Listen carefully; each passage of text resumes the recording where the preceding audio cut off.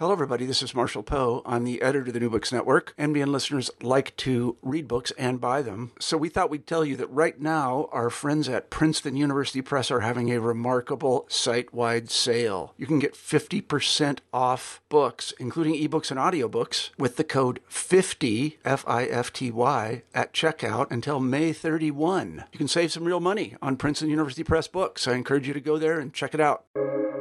Welcome to the New Books Network. Good day. Welcome to New Books in History, a podcast channel on the New Books Network. My name is Dr. Charles Coutinho of the Royal Historical Society and a host on the channel. And today we are pleased and indeed honored to have with us Professor Jeremy Black. Professor Black is Professor of History Emeritus at Exeter University. He is without a doubt the most prolific historian writing in the Anglophone world today, having written well over 150 books. And today we are discussing one of his latest books, Strategy in the Second World War, How the War Was Won and Lost, published by Robinson. Welcome, Professor Black. Hello. Professor, what is the thesis of your book? The book is an attempt to look at strategy in a comparative context during the World War, and as it were, it takes my already existing work on strategy. I've written a general history of strategy, and I've written a book on strategy in the 18th century, and tries to apply some of those ideas and methods to World War II. And what exactly do you mean when you employ the term strategy in this book? I think what I would say is my focus is on the word tasking. In other words, I don't distinguish, as some people do in the Anglophone tradition, between strategy and policy. That's not a distinction that is more generally seen when people look at the issue around the world.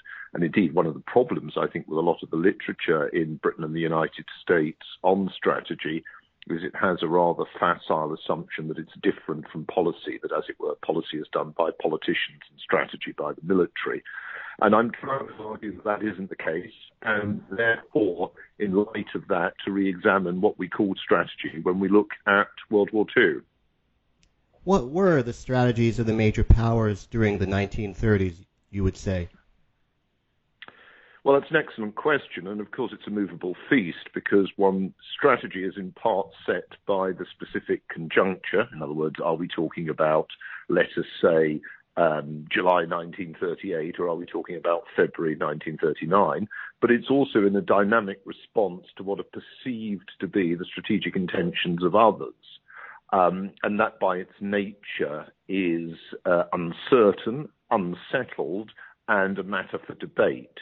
So although one can use, I have used, the term strategic culture to imply an argument for long-term strategic suppositions, that does not mean that the short-term doesn't have an impact. So if we take in the case of Japan, rather than saying there is a Japanese strategic culture, I think it's fair to argue that there are different tendencies linked in considerable extent to particular military groupings, and that look towards animosity to the Soviet Union, that look towards expansion to China, that look towards Japan being a Pacific great power. And the relationship between those is not in some way set or preordained. And in the specific case of Japan, there was a considerable degree of volatility as reflected factors such as how Japan didn't do better in its border clash, significant border clash with the Soviet Union in 1939, how Germany unexpectedly attacked Poland in alliance with the Soviet Union in 1939, which of course was not what the Germans wanted, not what the Japanese wanted, and then how France and Britain and the Dutch became much weaker in 1940, to a considerable extent unexpectedly so, and then how Hitler attacked the Soviet Union in the summer of 1941 without having told the Japanese he was going to do so. So from your perspective, Japanese strategy in the post-1937 period was rather faulty? I think it was confused. I mean, it was responding to what seemed to be circumstances the Japanese couldn't dictate, which of course is common with other states, but there was the specific problem that there was an inadequate cohesion at the centre to bring together different elements within the army and then separately different elements between the army and the navy. And I think that was, in practical terms, a weakness. And it also, I mean, it gets reflected in the fact that when the war goes badly in 1944, the Japanese government falls, the Tojo government falls. So it's not as though there is a powerful dominant group able to provide cohesion all the way through. Why, from your point of view, was the German emphasis on the ultimate battle problematic, strategically speaking? Well, that's an excellent question. What we're looking at here is the what I have called in other work the operationalization of strategy, which I think is a more common problem when people discuss strategy, particularly when they think of it in terms of winning, as you're saying in this case, a major victory. So in other words, for World War I, it's the argument that in drawing up the Schlieffen Plan and other planning proposals, the Germans were overly concerned to reprise a as it were, cataclysmic victory in battle, which they imaged from Hannibal's victory over the Romans at the Battle of Cannae in 216 BCE, ignoring the fact that actually Hannibal had then gone on to not win the Second Punic War. So it is the assumption that by seizing territory, winning battles, killing a lot of people, you are going to win a war because you are succeeding in forcing your will on your opponent. And that actually is flawed because it's based on, first of all, the assumption that the other side is going to have a similar assessment of the equations of military success or failure to those that you have. So in other words, if you kill more of them than they kill of you, they will see that they've lost. Well, no, actually, that doesn't work like that. And second of all, it's based upon, and this is obviously related to that point, the assumption that you can derive assured political outcomes from military moves. And again, that's foolish in the extreme. So I have argued, as you know, we don't always agree on this, but I've argued that German war making in both world wars is particularly poor. I think it was worse in World War II because I think that both that you have the problem of the Nazis, which is not just Hitler and his malign and foolish suppositions, but also the more general commitment to an apocalyptic millenarian political strategy. But on top of that, I actually think the caliber of the German military is probably leadership is probably lower in World War II than in World War I. Why did French strategy so singularly fail in 1939, 1940?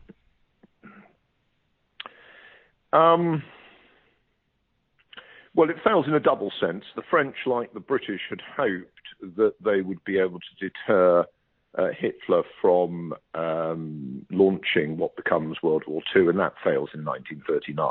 So there's a failure of deterrence in 1939. And that's a broader failure. I mean, you see that in a number of respects during the year. I mean, it fails when Hitler intervenes to occupy Bohemia and Moravia in the spring of 1939. It fails again when he goes forward with war against Poland, despite the Anglo-French guarantees of Poland. So it fails in that sense. Then, of course, the British and the French are not always of one mind with themselves, let alone each other, on debates as to what have been known as the long war versus short war debate, on which there's some interesting work by the Canadian scholar Talbot Imlay. Within particular, a question of, okay, so we're at war with Germany, and Germany, by the way, is allied with the Soviet Union. It's aligned with Japan, and the United States is neutral. So how are we going to move to an outcome that's acceptable to us? And there's a considerable degree of uncertainty there, should one be relying on a long war of blockade, economic isolation of Germany and the hope that this provokes the overthrow of Hitler, or from within Germany, or a change of mind on the part of the Nazi leadership, or should one be going for shorter war intervention? So, as you know, there's tensions over that. And then, while it is still, I think it's fair to say, unclear what is going to happen in terms of Anglo-French strategy, the Germans intervene first. Initially, obviously, with their successful conquest of Denmark and Norway, the British, and to a degree the French, try and intervene on behalf of Norway. Doesn't work. And then, of course, with the German knockout blow against France, accompanied by their successful invasions of Belgium and Norway. Now, as you know, there is a debate as to the causes of French failure, in particular whether it is the specific operational ideas which drew on a strategic insight, which is the insight was you're not going to get allies unless you're perceived to be trying to help them, i.e., if Germany attacks, you ought to put a major effort on your extreme left flank and move forward to try and protect Belgium and Holland from German attack, which of course was the logic behind British strategy towards Greece in 1941, or whether in fact there is a broader pattern of, if you like, politico-societal crisis, if you wish to use that term, which is provoked by failure. And so, in other words, we should be looking, if you take this second idea, to a very different analysis of strategy. I myself favour the first interpretation, but I am well aware that there are other people who would put their emphasis on the second. Following from your remarks on this a short while ago, would it be true to say that German strategic culture was, quote, flawed, unquote? Yes, I think it was flawed. I mean, I've discussed this in the book. I think there are obviously organizational problems in terms of getting ideas circulating within the system, which includes, if you like, cost-benefit analysis. There is a desperate failure to integrate naval and land priorities planning and implementation. There is a failure to understand the air dynamic and an overall too strong an interpretation of the, emphasis on the views of Göring and the Luftwaffe leadership. And there is a set of wish fulfillment fantasies about the political benefits that will stem from German military measures, whether they're against Britain or against the Soviet Union, or indeed eventually against the United States. Why did Operation Barbarossa fail? It failed because it was defeated, and it would already, I would argue, have argued, I don't know if you know this, there's a new book by me out on mapping World War II, which I think we have discussed, and which I include some discussion about the situation in September 41. I think the strong resistance the Soviets put up on the Central Front had already derailed German planning and German casualty assumptions prior to the thrust south to isolate and subjugate the Soviet forces in Ukraine. So I think there are specific failures, and we could go on about that. We could talk about the difficulty of achieving integration between army groups operating on divergent geographical axes. We can talk about the problems of keeping infantry and armor in coordinated sequence. But I think there's also a more fundamental misunderstanding of what is going to happen. That the view that, the over-engineered view that you can get to, let us say, Leningrad, Moscow, and Rostov, which are the goals for the respective army groups in 1941, and the Soviet Union's going to collapse. Well, no. And so I think that there is a failure of strategy in a whole series of levels. And of course, that's leaving out of the equation the success and resilience. It's a very brutal regime, the Soviet Union, but the success and resilience of the Soviet war economy, the benefit the Soviet Union derived from not being at war with Japan, the benefit the Soviets received from a very early stage of military assistance from other powers, etc., etc., and so Soviet fighting resilience, which was stronger than the Germans had anticipated. Why were German operations in 1942 not, quote, an adequate stage 2, unquote?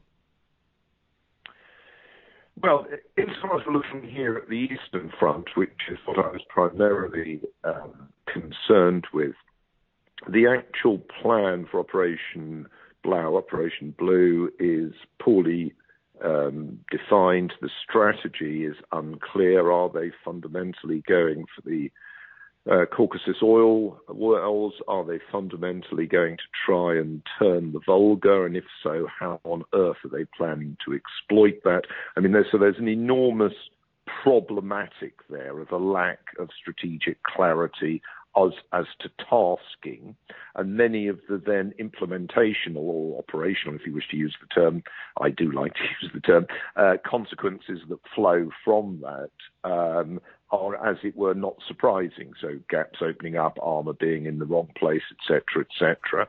Then on top of that, I would say probably not adequate discussion when people talk about the failures of 42. I didn't have space in my book to discuss it, about the failure to mount sufficient supporting movements from Army Groups North and Centre in order to fix sufficient Soviet forces in those areas. I think that was significant.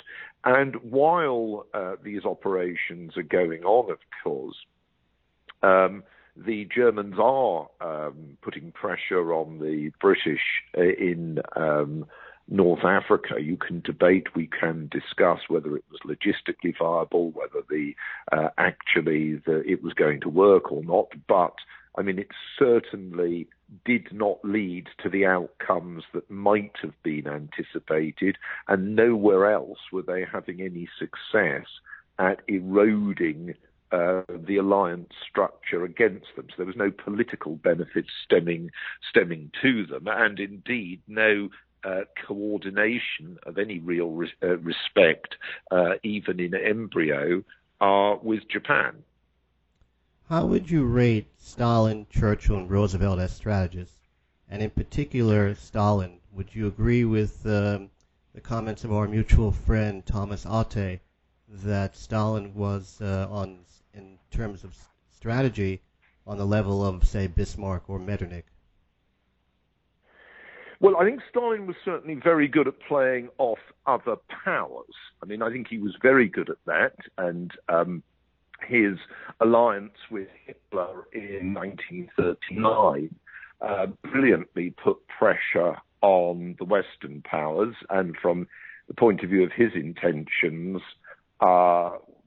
therefore worked. It did leave Germany stronger, so and he hadn't really thought that through adequately. I think one of the problems, let me just say one of the problems is this, and you note this in quite a lot of the work on the Eastern Front war.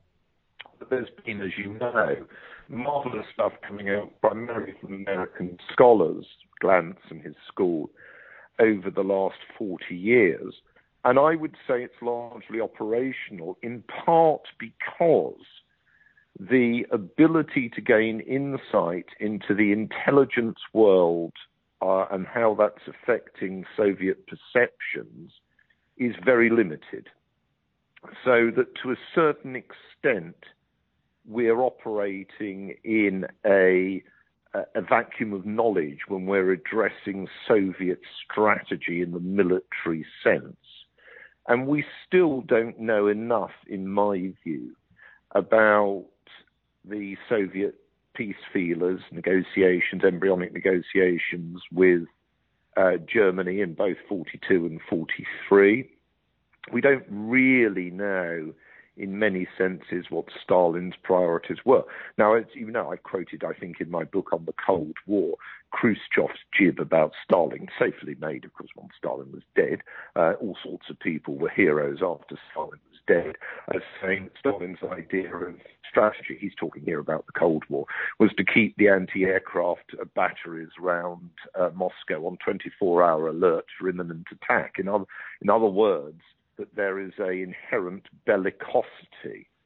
Well, yes and no. I mean, I think Stalin was very willing to make recourse to war his central priority, but he also believed that capitalist systems and non-Soviet systems would collapse through their inherent contradictions. He was, after all, in his own eyes, a theorist of the left, a theorist of Marxism. He'd written, of course, history, like Churchill, in fact. Well, Churchill's, when I say like Churchill, I mean they'd both written about history. I'm not talking about their respective quality. And in a way, what he is trying to do is provoke what he sees as the contradictions within rival systems, whether they're Japan and Germany or Britain and the United States. And from that point of view, he's both successful and fails. I mean, it's interesting to see that in terms of political cohesion, both the British and the Americans, and indeed the Japanese, and indeed the Germans, fight without a breakdown, a domestic breakdown, that might be that you would assume if you believe in the sort of nonsense of Marxist theory. What would you say were the major variables which helped to ensure Allied victory? Well, I actually have, as you know, because I've written a lot about military history, I've argued that you can't see it as a war of in which is explained by productive capacity. That is important, clearly, but you do not win wars simply by having more equipment and more material. I mean, you know, there is much about military history that, as you know, would explain that. I think, first of all, that the Allies proved more effective in alliance than their opponents did, particularly the alliance of the Atlantic powers, Britain, the United States, and the one that most people tend to leave out, which is Canada. That alliance proved very, very effective. Secondly, I think in specific military terms, the face of battle, I think a significant improvement in Allied fighting quality, which I think is very important and can be seen with the British, the Americans, the Soviets, the Australians.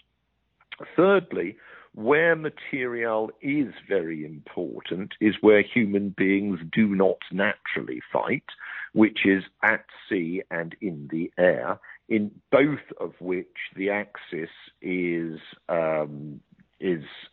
decisively defeated prior to the determinant battles on land. And I think that the ability of the Allies in those areas is really very important.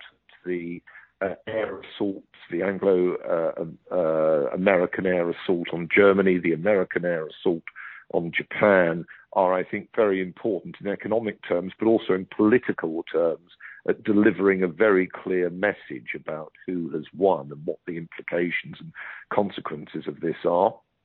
And as well as it were, chewing up the other side's air power in fruitless attempts to defend their own airspace. And the success in what are the most sustained global naval struggle ever at subjugating the Axis navies creates a situation in which the world order is going to be dominated by the United States.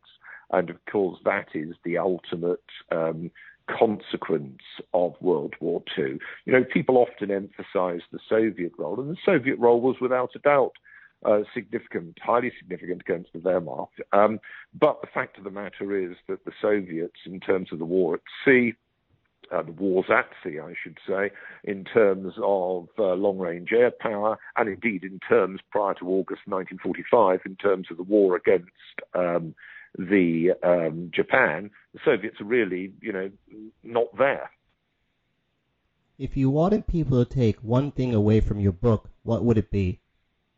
Oh, that strategy is extremely important, but needs thinking about seriously. An enormous amount about the work on World War II deals with face battle stuff, and when it looks at strategy, just really looks at operations. You need to be acutely thoughtful about multiple contexts and the interactions of many factors in order to understand strategy. You needed it at the time, and you still need it now. And unfortunately, I would say that of the three levels of war, tactical, operational, and strategic, the literature on the strategic side is weakest, and that was what I was trying to help with. On that observation, which I would like to agree with entirely, I would like to thank you very much, Professor Black, for being so kind as to speak with us today. This is Charles Coutinho. Thanks for listening to New Books in History, a podcast channel on the New Books Network. Thank you, Professor Black. Thank you very much.